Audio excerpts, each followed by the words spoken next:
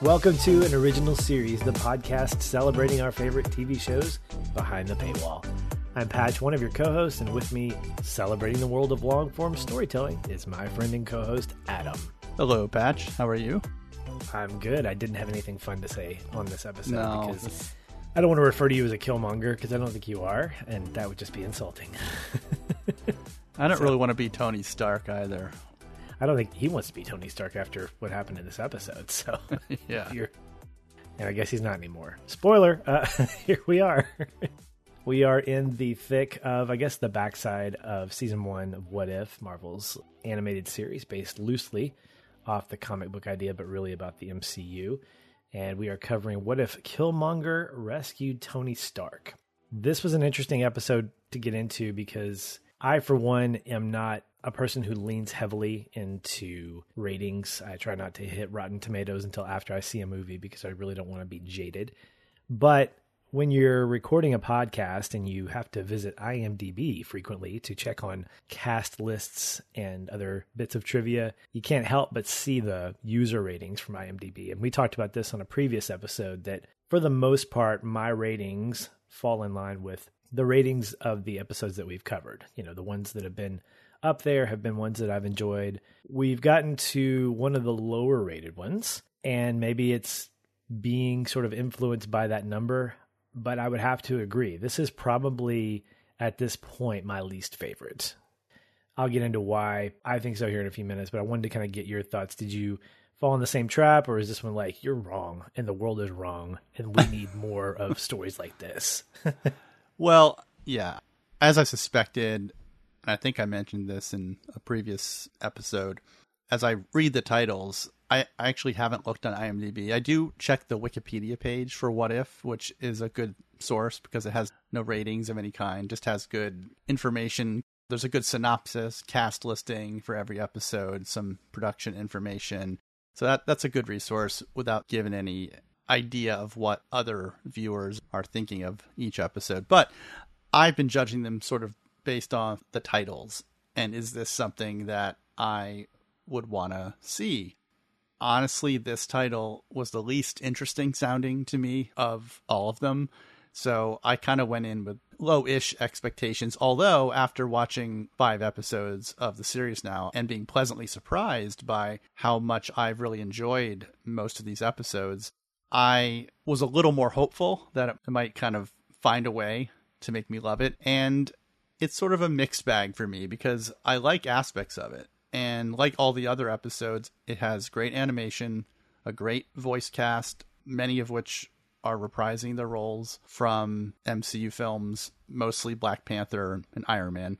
Michael B. Jordan is back as Killmonger, which is great. And he looks and sounds just like he does in the film, which is fantastic.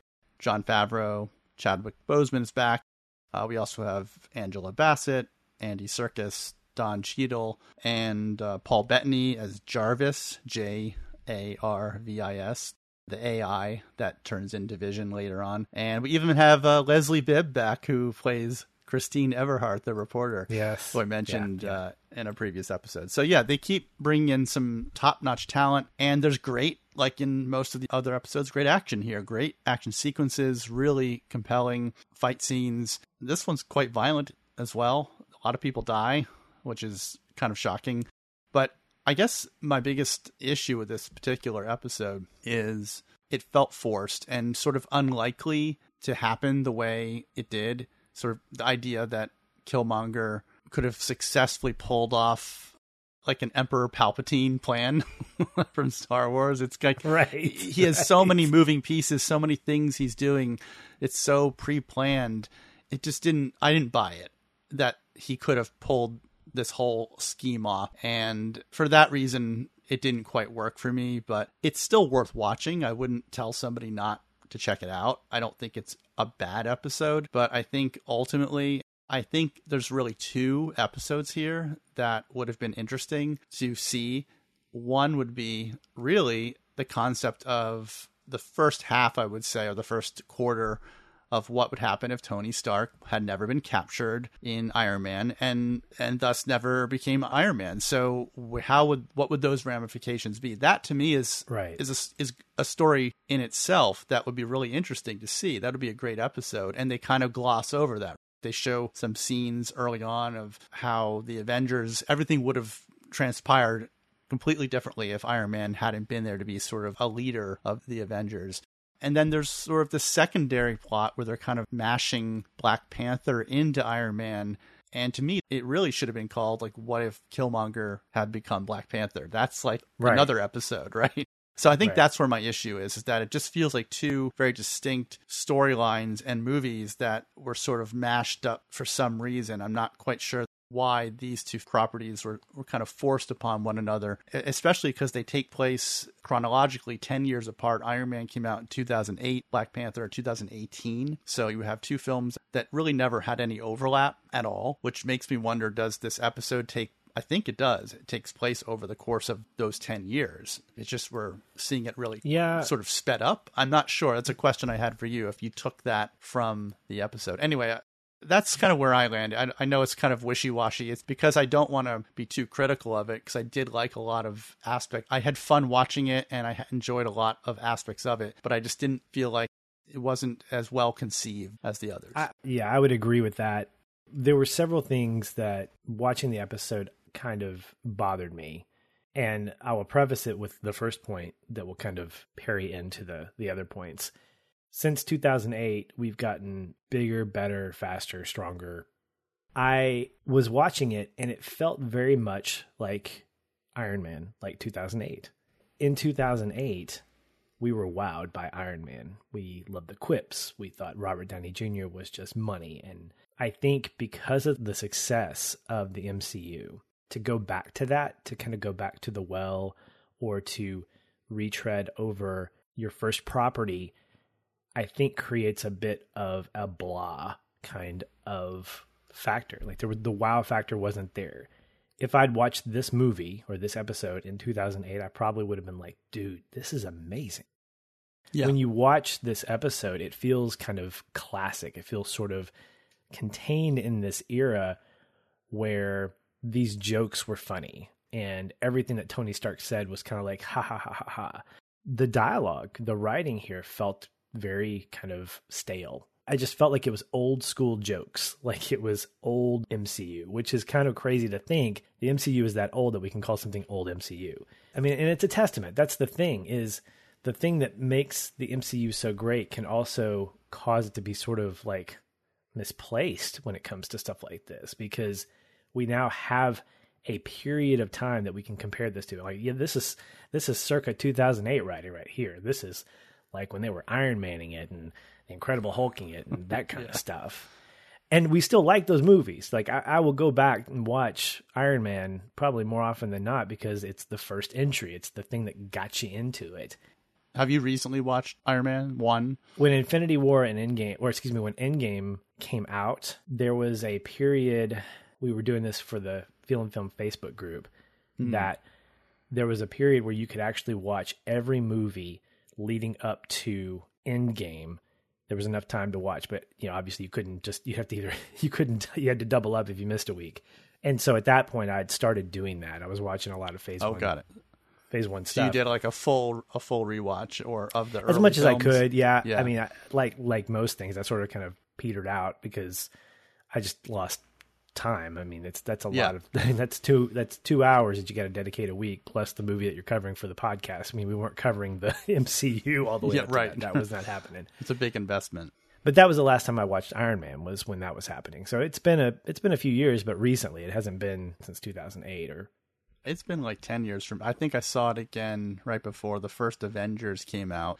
So I saw it a lot early on. Like I bought the Blu-ray when it came out in 2009, so it's ingrained in my memory. So I remember every aspect of it, but I do wonder if it holds up. And that's kind of going back to your point. Is it of its time, or does it still work? Is the humor dated? All of that. I'm curious because it's clearly in this episode picking up from where that film was coming from. And it hasn't really modernized it. This episode hasn't tried to make it feel more relevant to today. It's sort of making it's trying to replicate what it was back then. Right. And I think that some of that is embedded in Mick Wingert's performance. You mentioned the voice cast. We didn't get Robert Downey Jr. making his reprisal role as Tony Stark. But I do want to throw some love to Mick, because he did a really fantastic job at pulling off Tony Stark. Like, if I didn't know that it wasn't Robert Downey Jr., I would have thought that it was. He had the vocal mannerisms, I guess you could say, because obviously you can't see him. He has done lots of voice acting. He is most famous for voicing Po from the Kung Fu Panda TV series, which I could hear that because Jack Black's Po sounds a lot like similar to Iron Man's and, you know, Tony Stark, and that kind of, I can't describe the voice, but the vocal range, that kind of thing, the sort of quippiness. And so he lands the jokes. The problem is that those jokes feel like they've already been told. I didn't groan, but I was like, it feels like it's forced. Like he's got to make some comment. Did you learn any lessons from your time in Afghanistan? I did. Never travel anywhere that doesn't have a Four Seasons.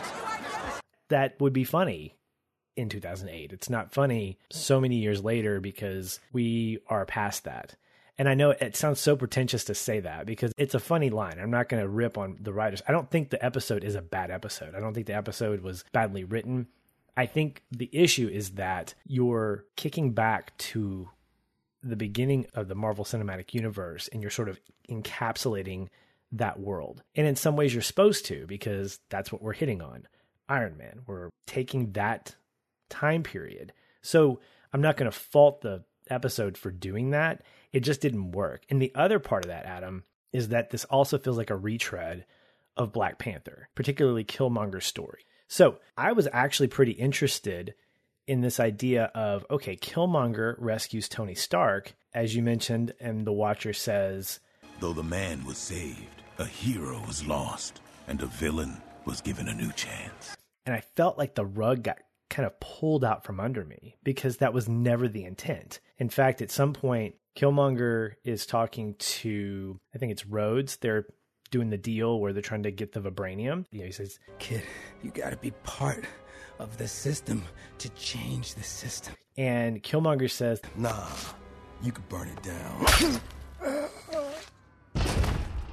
I think this is really the essence of what kind of bothers me about the episode. There's no real redemption for Killmonger. Like all the way through, I find it very interesting that he does that whole Palpatine thing where he's playing the victim or he's playing people against each other. That's a cool concept. It's not a bad storytelling device. But if the only redemptive portion of that comes at the very end when he goes through that dream sequence and T'Challa reminds him, because you stole it, power and can be a very volatile force, cousin. It will get the best of you eventually, on your plane or on ours. To me, that's not a payoff. To me, that's a, let's have 25 minutes of Killmonger being Killmonger and sort of expanding his character from Black Panther, but not really changing. And at the end, just sort of getting a little bit of good advice from the dead. So I think that that's probably why I didn't connect with it that much, because I loved Killmonger in Black Panther, and I think Michael B. Jordan, both in this and in Black Panther, does a phenomenal job with that character. But when you have those concepts, like you mentioned, of the world without Tony Stark means the world without Iron Man, what would that do for the rest of the Avengers? Would they come together still? The third part about this that I was frustrated with was that we get to that famous press conference and we're kind of waiting for him to, he's been rescued and he says sort of the same thing. He goes, hey, I learned something out there. And what we would normally hear in Iron Man is that, hey, I'm getting rid of all the weapons. It's all about peace. I knew he wouldn't get that because he was rescued and nothing would change, but it just felt weird for him to say, I saw young Americans killed by the very weapons I created to protect them, and I realized we have to do better, build bigger, and fight badder for them. I'm like, wait, that doesn't make sense. You were attacked with your own weapons, and people were killed with your own weapons. The thing that puts you in a position to become a peacemaker as Iron Man still happened. It's not like that factor was ignored.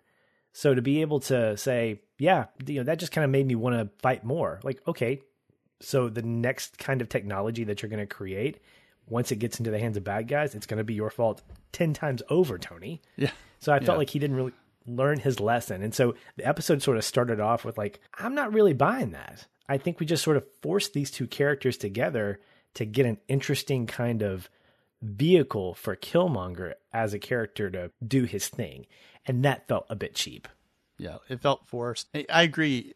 Killmonger here is in full villain mode. He has no redeeming qualities that we are presented really in the episode. Now, if you go back to Black Panther, we get his backstory. We get what happened to him as a child, what happened to his father.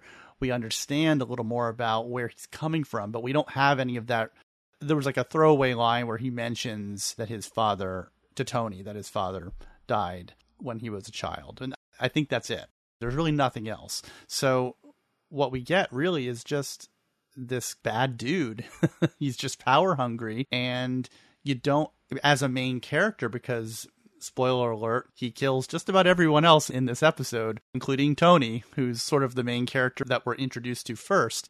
So here we are following Killmonger. And if you're following a villain as the main character, you have to be able to relate to that character. You have to be able to say, okay, I kind of see where they're coming from, right? Even if I wouldn't do what they're doing, I can see why they're making those choices. And in Black Panther, I think you could up until a certain point. You could say, okay, I get it. He's angry. He has this history, and that sort of led him to this point. But you don't get that here because we're limited to 30 minutes. And I think that might be why it didn't work as well, is that we can't relate and follow this main character and have sympathy for him and hope that he finds, as you said, hope that he eventually finds redemption or that he gets defeated in some way and good prevails. So it does end sort of, I don't want to jump ahead too much, but it does end on somewhat of a cliffhanger. So we don't really know where it could potentially go in this universe. But that's one of my other gripes, is that I was kind of shocked that it just kind of cut off and like went to the credits at the end. I was like, wait a minute, what? That's the ending? It felt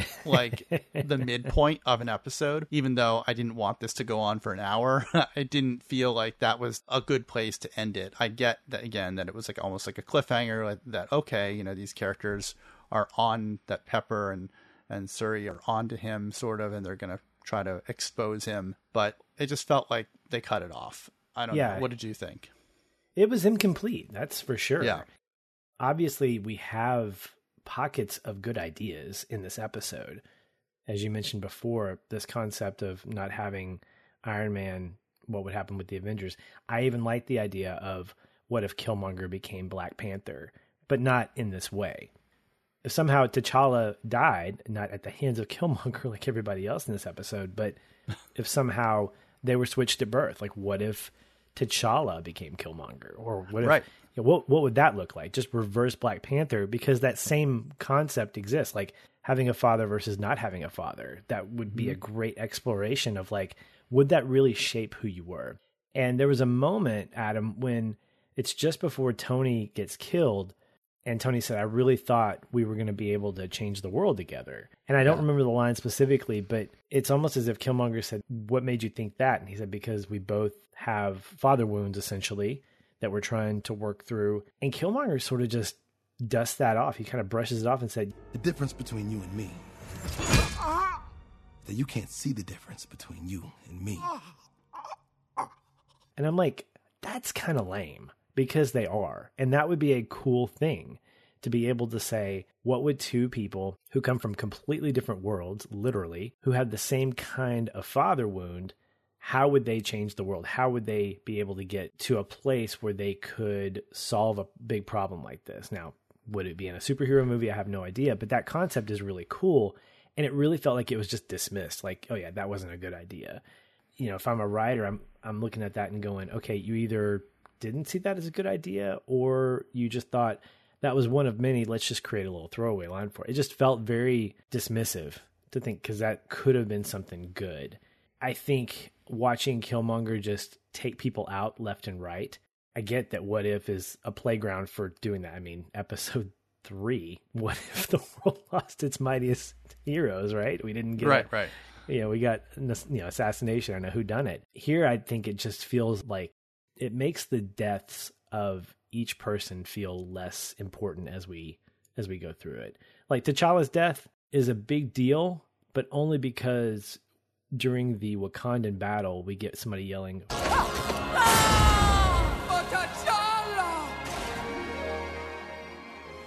Yeah. I mean, he wasn't, and it's reinforced with that dream sequence. Tony gets killed a day after or a few days after they've been working together. And then it just seems like, everybody else is just pretty much victims. And so I think that because I didn't get a lot of redemption, because I felt like as much as I like Killmonger, I understood in Black Panther his frustration and his grief and why he did what he did, which makes him an interesting villain. Just like Thanos is a really interesting villain. He's not just a mustache twirling guy who you're like, let's just take him out. In 30 minutes, it's difficult to kind of get to that point. But as we've seen in past episodes, we can hit those emotional points and we can tell a complete story. We don't have to be 2 hours into a movie or to a TV show to really get that kind of emotional connection. So I felt overall like the episode was sort of like a cheapie. And I think it was accented by that last scene where, if I'm a writer, I'm going, okay, we need to make sure that our audience feels like Killmonger's not going to get away with it. So Pepper goes into her office and she sees, who was it? Was it Suri? Who looks much younger, which is that led to my question. Like, does this take place in the same time that Black Panther took place, or is this all happening at like an accelerated pace, like just a year after the events of Iron Man? Are we now introduced to the Wakandan world, which again, we as the audience weren't aware of it until 10 years later in our time? I think that it is part of that first phase era. I think it's within the first 4 years of that, because while it would take a long time to build the Liberator drones, which, by the way, that's cool. I love the drones. I love the concept of being able to mimic a human response similar to like Atom and Real Steel. This idea of being able to shadow box, essentially. I thought that was a cool concept. Or Pacific Rim. Or Pacific Rim, right? Yeah, this kind of mashup. Although I think that because they're drones, they weren't powered by humans. Although they had the drift, the ability to kind of control them with their minds. So that was kind of cool. Right. But I think that we're probably talking a couple of years at most. So I think Suri's age is appropriate for that period. But we get to the end there, and Pepper's like, she meets her, and she's like, yeah, I'm smart too. I know Tony was, and we're going to figure this out. And it definitely sets us up for what I would call a nice 2008 sequel, where we're ready for part 2 of whatever we're calling this. Not What If, but Killmonger Panther, or whatever we're going to call him. And like you, I wasn't really interested in that because I feel like it would be predictable that at some point Suri's going to come in and she's going to convince Killmonger to turn good, or in the second one, he's going to be killed. Black Panther will be killed, and that moniker will be handed to someone else. I mean, that's kind of the predictable nature of that. And that goes back to the stories that we're familiar with from 2008 and 2009. They sort of play themselves out in that kind of way. But unlike the other What If episodes that sort of end on a quote cliffhanger, those stories felt like complete stories with wish lists of like, yeah, if this went anywhere, it could do this. This felt deliberately like, you know what, we're not done. That's frustrating, because if you're going to give me a trilogy, give me a complete first entry. I've gotten used to the fact that second entries are typically just a long trailer for the third one, because you're just right in the thick of things. But What If doesn't need to do that. And so when you deliberately kind of leave us on a cliffhanger that you know you're never going to pay off, that's kind of rude as well. Yeah, I have mixed feelings about this because I still enjoyed it on a certain level. I was entertained. There's good action. Really great to hear all these voice actors reprise their roles. But it just, I think, ultimately comes down to what I said in the beginning, that it feels like two different What If episodes that could have been individually really compelling, but mashed together didn't quite work. There were some things, I think, pockets of things that worked for me, and I don't want to leave us on a like poo. No. feeling. Yeah, there's definitely some really great scenes that are really by themselves. Really fun. Yeah. I loved any scene with Ulysses, Andy Serkis's character. I thought he just chews every scene that he's in. I just love Andy Serkis. I think... No, he's always great. Yeah. I think that just watching him go back and forth with Killmonger, they make kind of a fun team of sort of like pulling the wool over the eyes of the people that they're cutting this deal with. Yeah. I also like that Happy got a little moment. He was apparently supposed to get promoted, but that didn't happen. Oh, yeah. I mean, I remember that. So in the first Iron Man, he was essentially Tony's chauffeur and personal bodyguard. And then he later did get promoted to head of security at Stark Industries. And that was in Iron Man 3. So somewhere between Iron Man 1 and Iron Man 3, he did ultimately get bumped up. And if I recall, in Iron Man 3, he got the promotion because he was constantly complaining about how ridiculous it felt to introduce himself as Tony's bodyguard. And so Tony finally gave him a title, befitting one of his best friends. But yeah, so that was a nice little nod to the Iron Man trilogy and sort of Happy's growth within that. So he kind of got pushed to the side as a result of this what if scenario. I also thought that, as I mentioned before, the technology in this episode was really cool. There's a great kind of rehash of building what was going to be the Mark I Iron Man suit is now the Liberator. Some great lines here about the design of the suit. I think Tony says something like, bold design choice. What? I like anime. Worst case scenario, we'll end up with the world's most expensive Gundam model. And that was one of the lines I liked, actually. Yeah. It was his sort of, I guess, college project or design that he had submitted and never finished or something like that. Yeah, MIT. Yeah, exactly. Yeah. But, I liked it too. They were cool. I mean, that's the one thing that at least carried through is they were able to get some really cool Stark tech in there. Even though we don't have Iron Man, we have these cool robots. Right. And I think when we see Killmonger's whole kind of MO play out, I appreciated that a lot. I mean, that's a great strategy to set up. I mean, he had this thing going from the get-go. Yeah. And to be able to make these threads and to kind of be aloof in some ways and just sort of make little dialogue nods here and there, just sort of forcing thoughts to come in. Pepper saw right through him. I think Rhodes is asking her, there's nothing wrong with him that we see. And she's like, it's my job to sniff out exactly what it is they want with him. And what do you smell? Nothing. And that's the problem. Everyone wants something. I like that Pepper is being Pepper Potts. She's not just his mistress, woman, secretary, whatever she was. Yeah, I think at this point she was just working for him. I don't even think they had started any. Later on, of course, they become romantically involved, but at this point they were just employees, both of them, both Rhodes and Pepper. Yeah.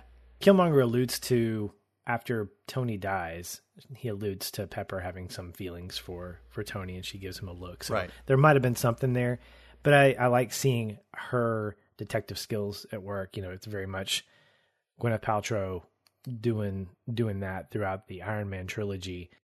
Seeing that on display here is pretty fantastic. I think the other thing that I really enjoyed was the hand-to-hand combat, less the big battle sequence in Wakanda and more about the way in which we see hard-hitting fights once again. This is something that I think is consistent with every episode, is these one-on-one fist fights, these hand-to-hand combat is just like pound, pound, pound. It just feels like if you get hit in the face, you're not going to have a face. It's just that powerful. And they don't even have to be thrown like 50 feet in the air. I mean, it's just like these slow, like boom, that you can only do with animation. That's still consistent in this episode as well. Yeah. Especially, I think the Black Panther fight was the way he moved. It was so graceful, and through animation, they were really able to make his character move in such a almost animal-like fashion, hence name Black Panther. He was really just amazing in how he fought and moved And again, in the films, in Black Panther, for example, that was one of my gripes about the film at the very end, is that when it all went really CG at the end of the first Black Panther film, I started looking at how Black Panther was moving, and you could just tell it was no longer a human being. It was a computer animated version of Black Panther, which doesn't work as well in a live action film. But here in an animated show, they were able to make him move, in my opinion, so much better as an animated character, because there's different rules to the physics, because it's not a real live action setting. They're not moving him in live action sets or locations. He's in an all animated environment. So there's something advantageous with this animation format and style that they can get out of these action scenes. They get a certain type of stylized action that is fully believable and really, as you said, really powerful. You can feel it, but it still has that grounded sensibility to it, not like cartoonish. Yeah, it feels balanced in this kind of setting. The other thing I liked was, we talked about the design of the Liberator. There's this really interesting line that I think the general says after Killmonger starts manufacturing this. He says, "Congratulations, Lieutenant, you just invented 21st century warfare." And I started thinking a little bit about where we are with UAVs and what that's going to look like in the next 20 to 30 years. It's scary, because I think some of this technology that sort of gets played with in these superhero sci-fi movies come from a place of reality. Is there an element called vibranium or something close to it that could potentially change the way in which we manufacture things, and how stuff that could be so beneficial to our culture? Unmanned sort of robotic.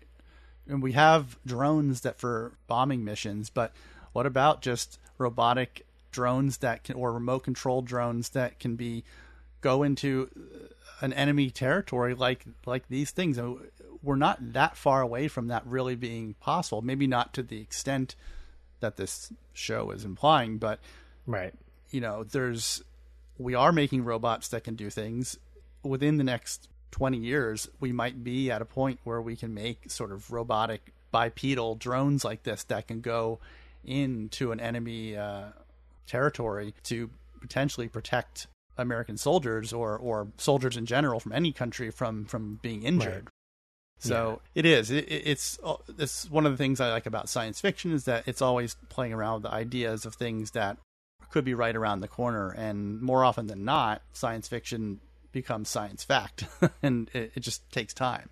And if you look at a lot of things, a lot of science fiction from the 50s and 60s, some of it's ridiculous and never happened, but then there's some things you're like, oh, they kind of got that right. And a lot of the elements, for example, in 2001 A Space Odyssey were things that ended up happening. So it's amazing when those predictions kind of come true.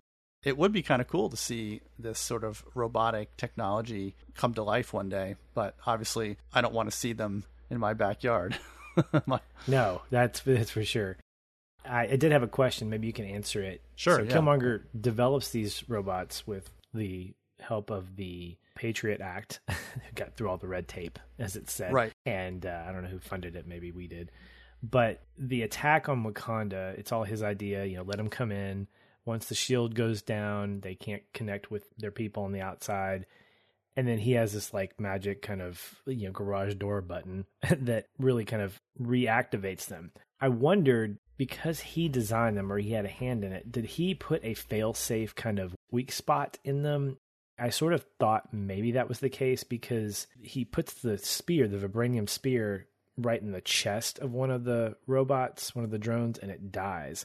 And so I wonder if he had, because he put this whole plan together, would he have put in like a weak point in the drones, like just under their arm or right at the right of their chest, under the K of Stark Industries, that gave him the ability to be able just to kill these drones so quickly? What are your thoughts? Yeah, I thought the same thing, actually. Before it actually happened, I was like, does he have a button or something where he can like run up to them and like stab them and then hit a button that makes them explode? So it looks like he's the hero. Like, is he basically creating a a magic show or an illusion that he's a superhero that can kill off all these drones. But I don't think that they gave us any clue or any kind of evidence that he did something specific like that. I took that one shot where he stabbed it with a spear as just him kind of further destroying Stark Industries. Like he was kind of reminded, oh, Tony Stark, so he like stabbed the logo basically to kind of as sort of like a symbolic gesture, like I've won.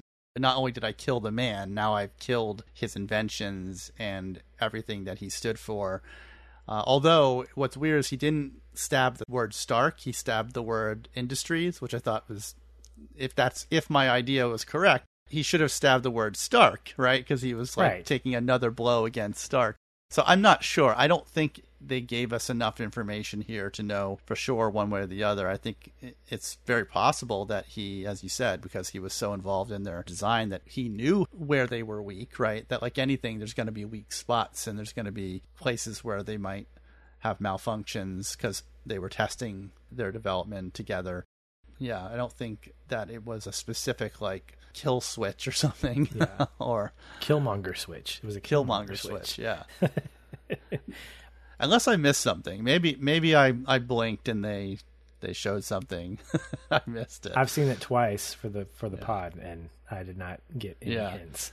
But I was right there with you in terms of, as the scene was playing out, I was wondering if that was his plan, if he was going to sort of, so that he could become Black Panther, be offered the mantle, that he had to create the illusion that he's this amazing hero, defender of Wakanda. Right, because I don't think the Wakandans knew that he was a part of creating those drones.